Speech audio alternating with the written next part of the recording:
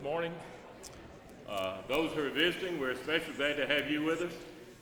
And we're happy to have Brother Tom Childers with us and his wife and some of his families too, who of course many of you know and preached here for a number of years. And so I'm not going to take up his time, but we're indeed glad to have him. And I'm going to turn it over to him right now. It is certainly good to be with you this morning. I appreciate very much the opportunity to come back and visit. We have with us our grandson and his new wife. They'll be married a year in March. And his mother, Zach Johnson's mother, was about 12 years old when we lived here. So that shows you time tends to move on.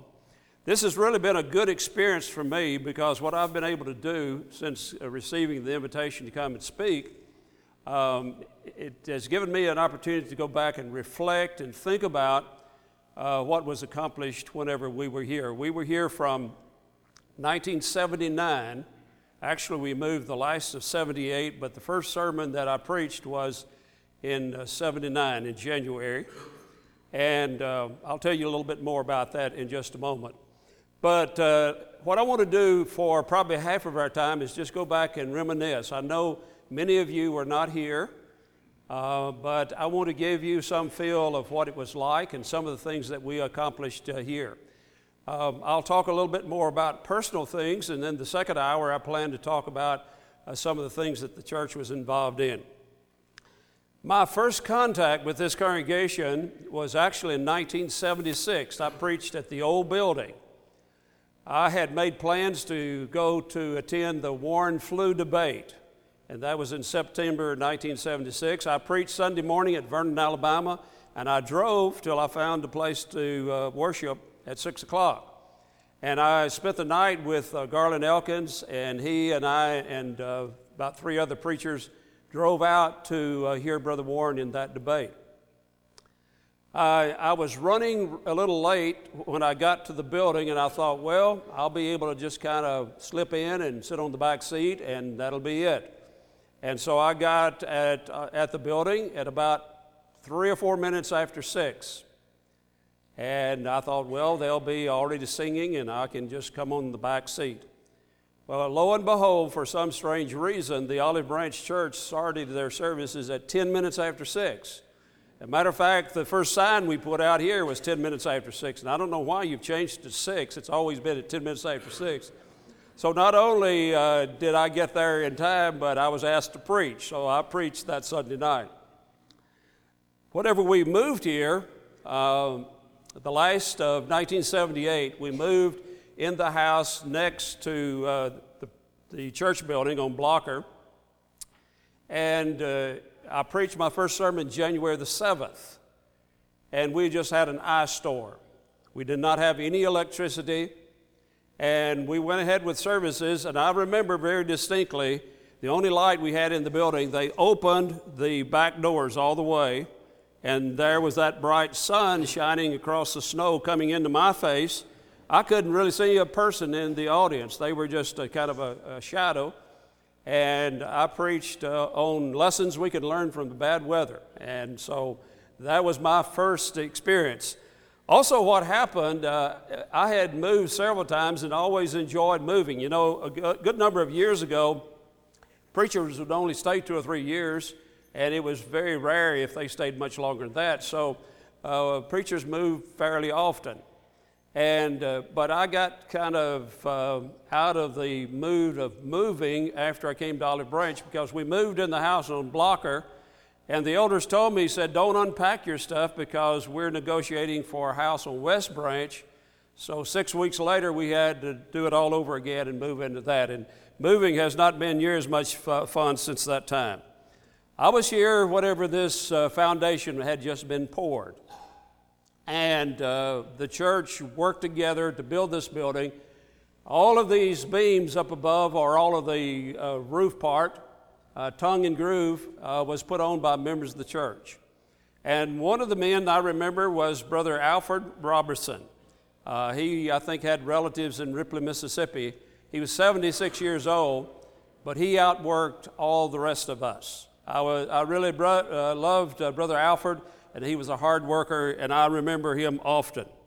We had moved into this new building, I think around Thanksgiving of 1980. We had a dedication, I think December the 2nd. Alan Hire spoke, Leonard Graves led the singing, and 2 or 3 months later, we were in the process of just moving stuff over here. We didn't move everything at one time.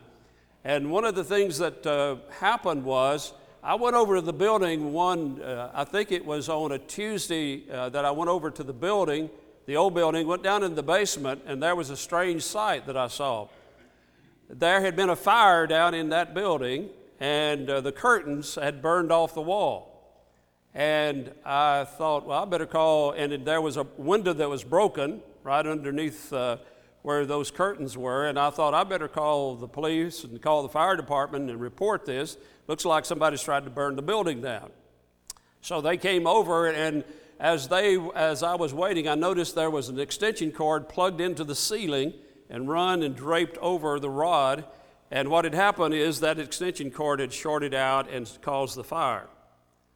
And on Wednesday night, I made the observation in my devotional comments. Basically, we need to be careful about jumping to conclusions, because my first thought is somebody deliberately tried to burn the building down, which, as it turned out, was not the case. The next day after I made that statement, I'm in Greek class at Harding Graduate, and I get a phone call, and they say, the church at Olive Branch is on fire. Well, of course, they meant the building, but, it'd be nice if the church everywhere was on fire, but they were referring to the church building, and so I drove from there, came immediately, and sure enough, the fire department was here, and the building had burned down. It was really a sad situation to see all of that took place. It was in December 1980 that I was out shopping. It was probably, it was back in those days in which you didn't shop in November or July. You waited to December to do your Christmas shopping. And I'm trying to pick out something for our children for Christmas. And I end up getting a computer for them. They could play games on it. It plugged into a TV set. It was a Radio Shack Tandy computer. You operated off a cassette. This was before the days of floppy disks, before the days of hard drives, all of that. And so the kids enjoyed that for about 2 months, and then there it was. Well, I got involved in it in trying to use it from the standpoint of word processing and databases and that sort of thing. And so that kind of got me hooked, and for at least 25 years, I have appeared on the Freed Hardeman Lectureship. I will be there in a couple weeks or so, and talking about how we can use computers in the Lord's work. So over on West Branch, that's where all of this began as far as my love and my working with computers. And what I've done over the years is I got into it from the standpoint of trying to help preachers, showing them how to use computers, church secretaries, how they can use it. And I still do some consulting. It's usually with college students. Right now I've been working with one of the fine young preacher students, and he's having problems with his computer, and so I put a new hard drive on it and stuff like that. Some of the college kids will bring their iPhones that they've dropped, and I will replace the screen on them. I don't charge them anything. I just do it because that gives me something to do. So we had some great experiences while we were here, and I'll tell a little bit more about these things a little bit later on.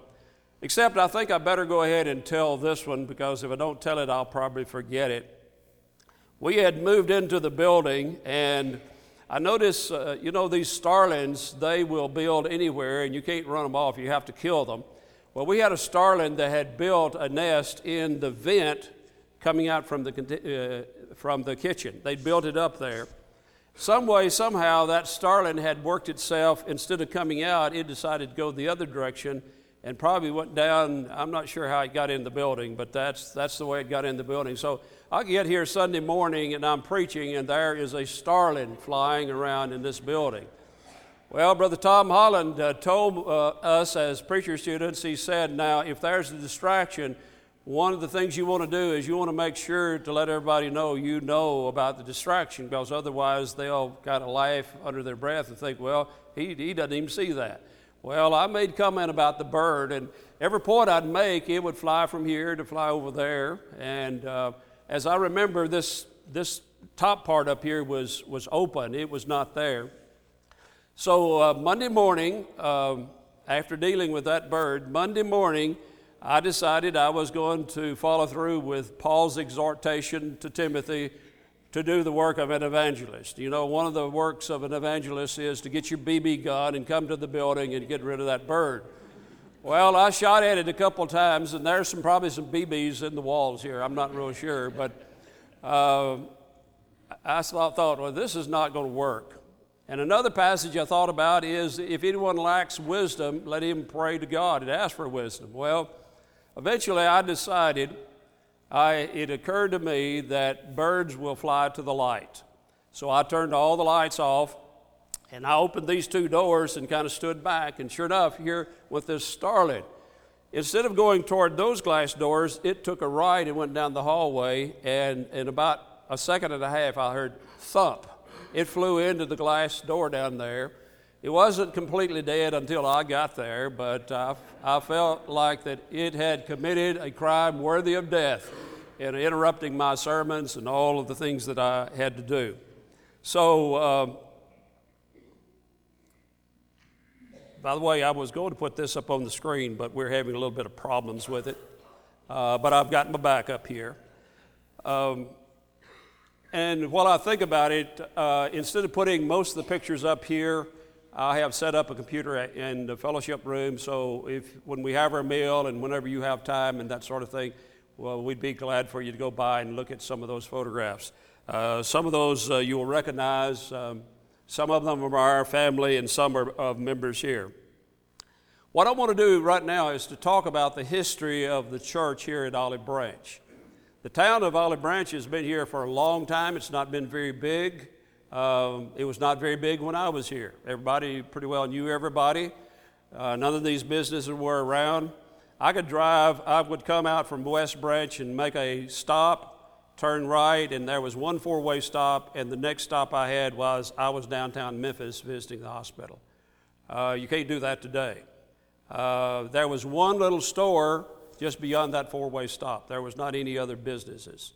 And so things really took off after we were here.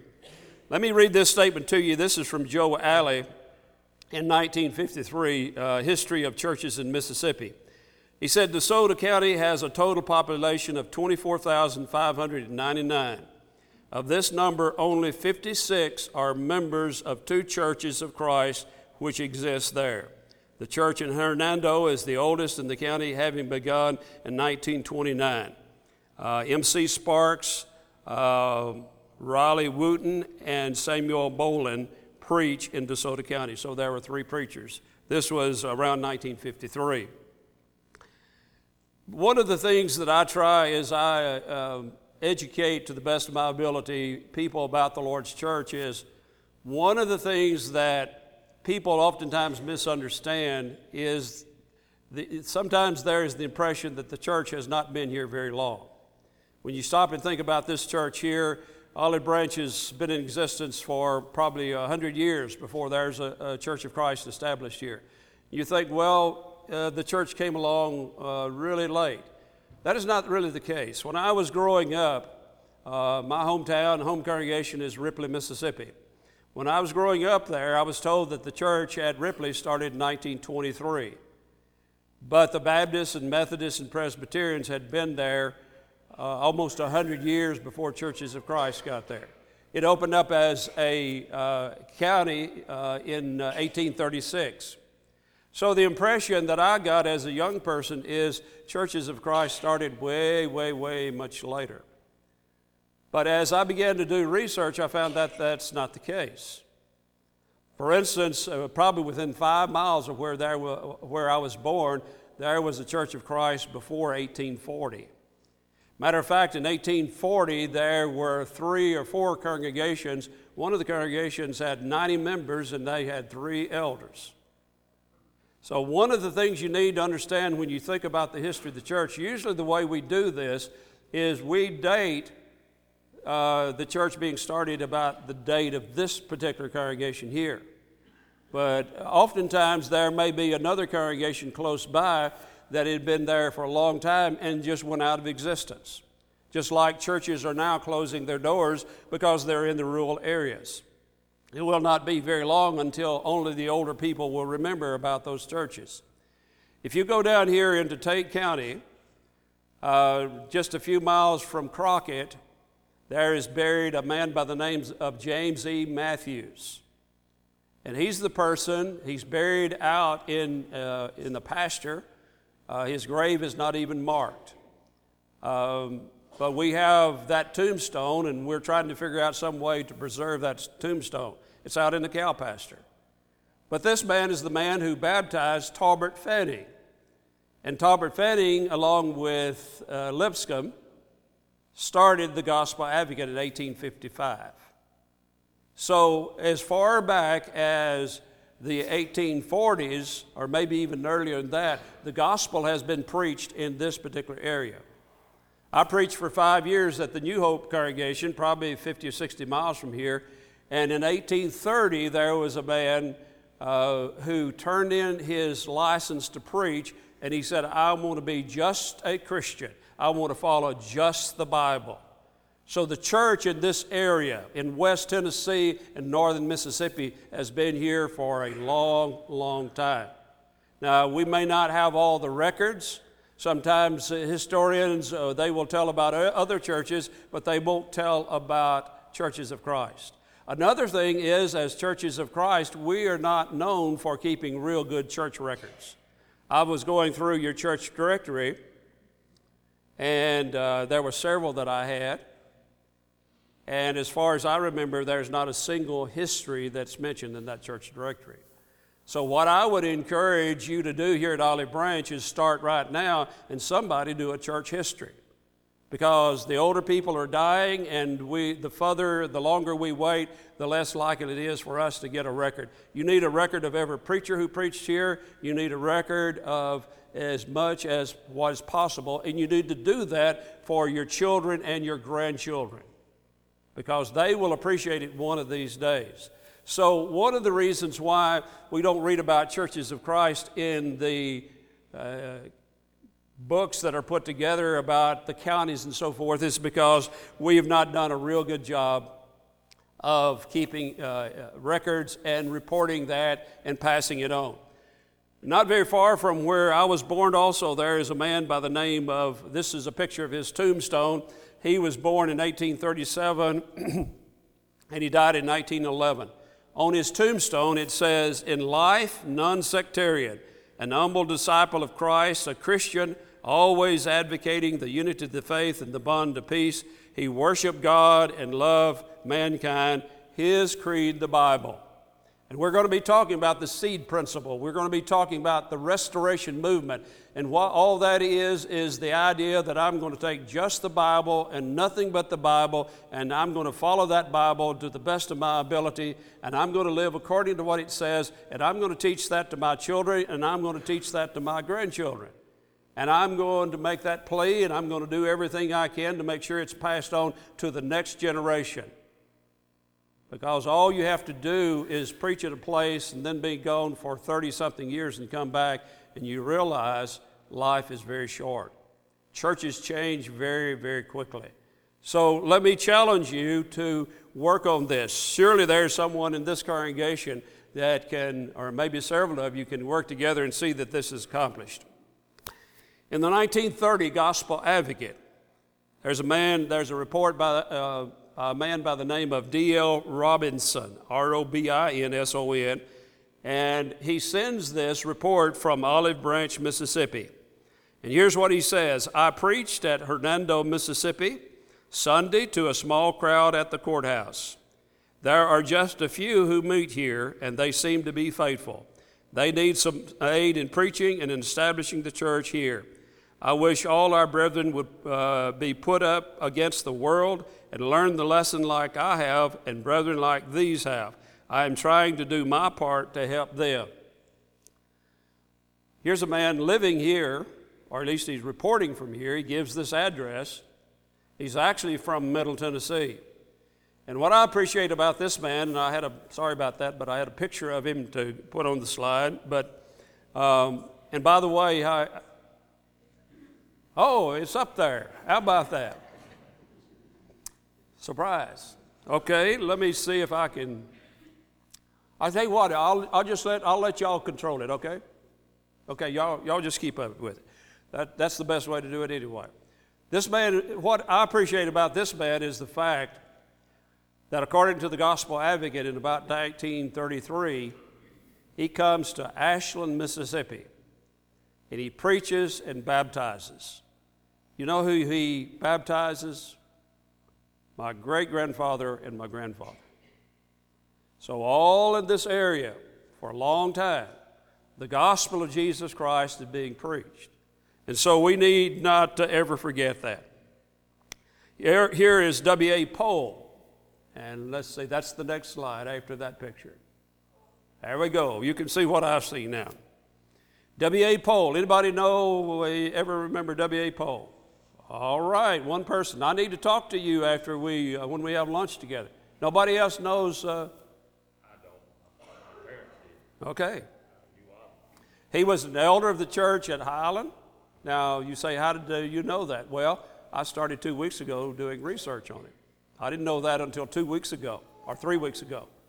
So the material's out there and you can find it. He was an elder and a preacher, and what he did is, and I think he's from over in West Tennessee because he comes over and preaches at Christian Chapel where Brother Bradfield, W.A. Bradfield was from. So here's what he says. A new congregation, this is May the 9th, 1955. That's the year I was baptized. A new congregation was started at Olive Branch on May 1. We met in the school building. At the first service, 46 were present. The work is being assisted by the Highland Street Church in Memphis. I am doing the preaching. One was restored yesterday. And the next slide shows the memorial of William Arthur Pole. He was born 1895 in Wildersville, Henderson County, Tennessee. And then he died in 1976, and he's buried at Memorial Park. Here's another report that he gave in June 1955. A new congregation was started. Well, that's a new one. A new congregation was started at Olive Branch, Mississippi on May 1. We met in the school building. Or did I just read that? I thought that sounded familiar. Let's look at the next one. Last Sunday at Olive Branch, 2-place membership. George H. Stevenson preached for us. J.E. Eddy is doing a splendid job leading our singing each Lord's Day. Anybody know any of these men?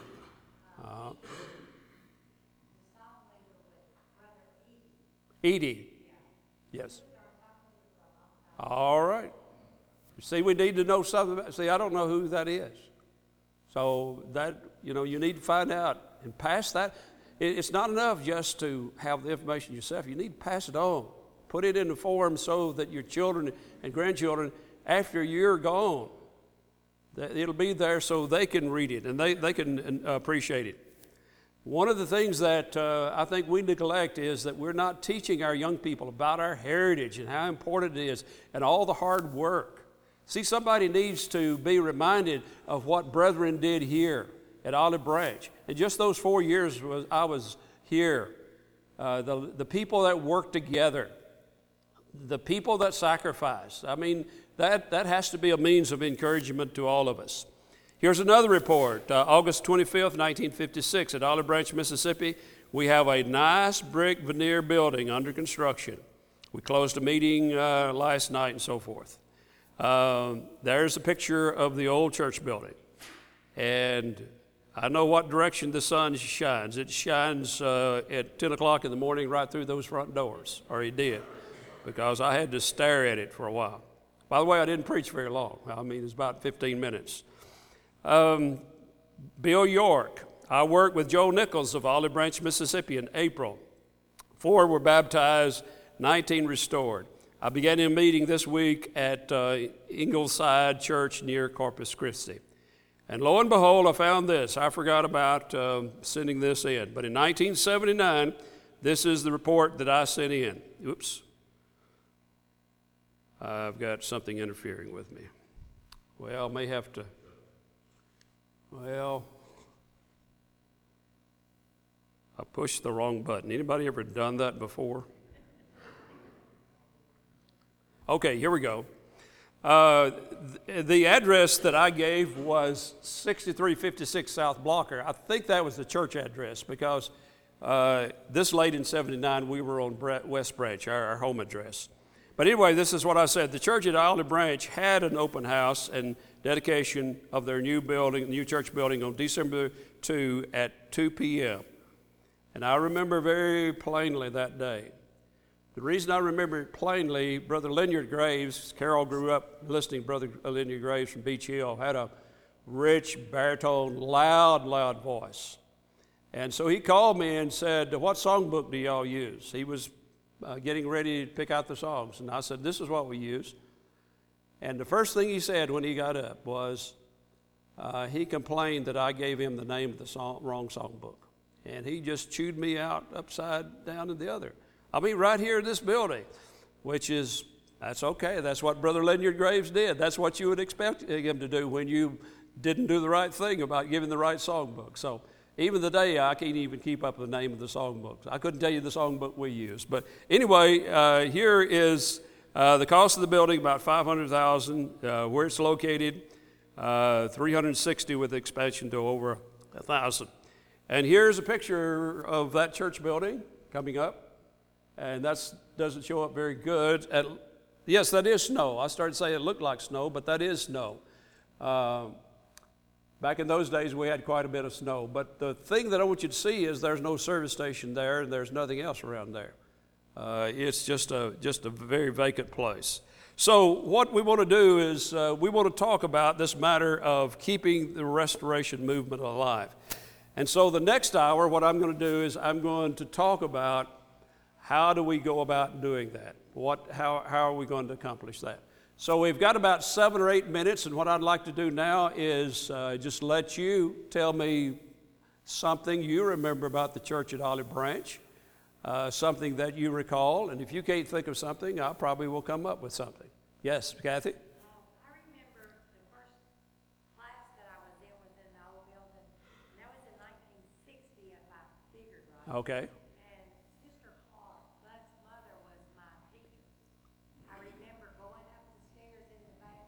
Yeah. Going upstairs.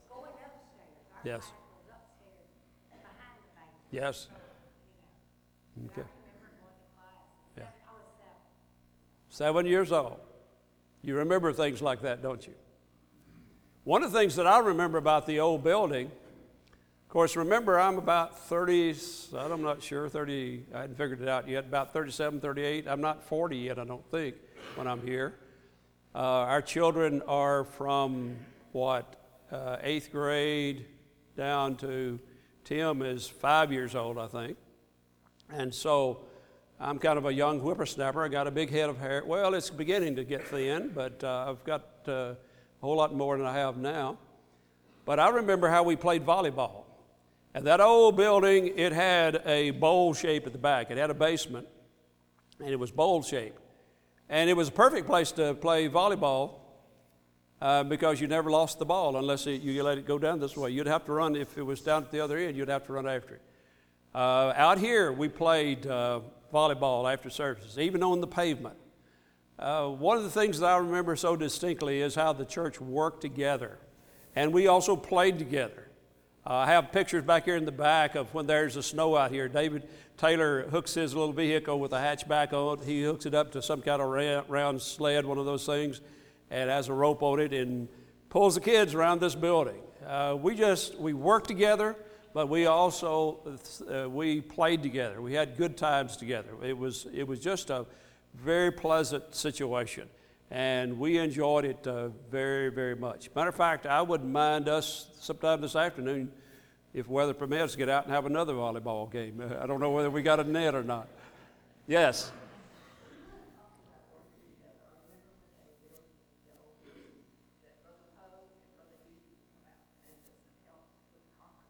Yes.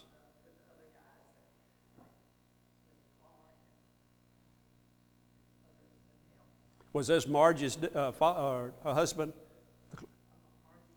Yes, Margie's. Okay. I never met him. Margie was a jewel, though. She was. Keep in mind that. Yeah, did you want to say something? Keep in mind that the way the church started here is several of the members from Highland, or at least members living in this area. It was one of those kind of works where basically you just help build it in this area, and that's the kind of area. It's a mission work, and that's the kind of work that you want to see accomplished. Oftentimes, the way we grow is we split off, and not under pleasant terms. That's not the best situation. It's better if you see an area that's growing to just have that to be a mission area. And that's kind of the way that the Highland Church viewed this work down here. And that's the way to keep the church alive. Anybody else remember anything?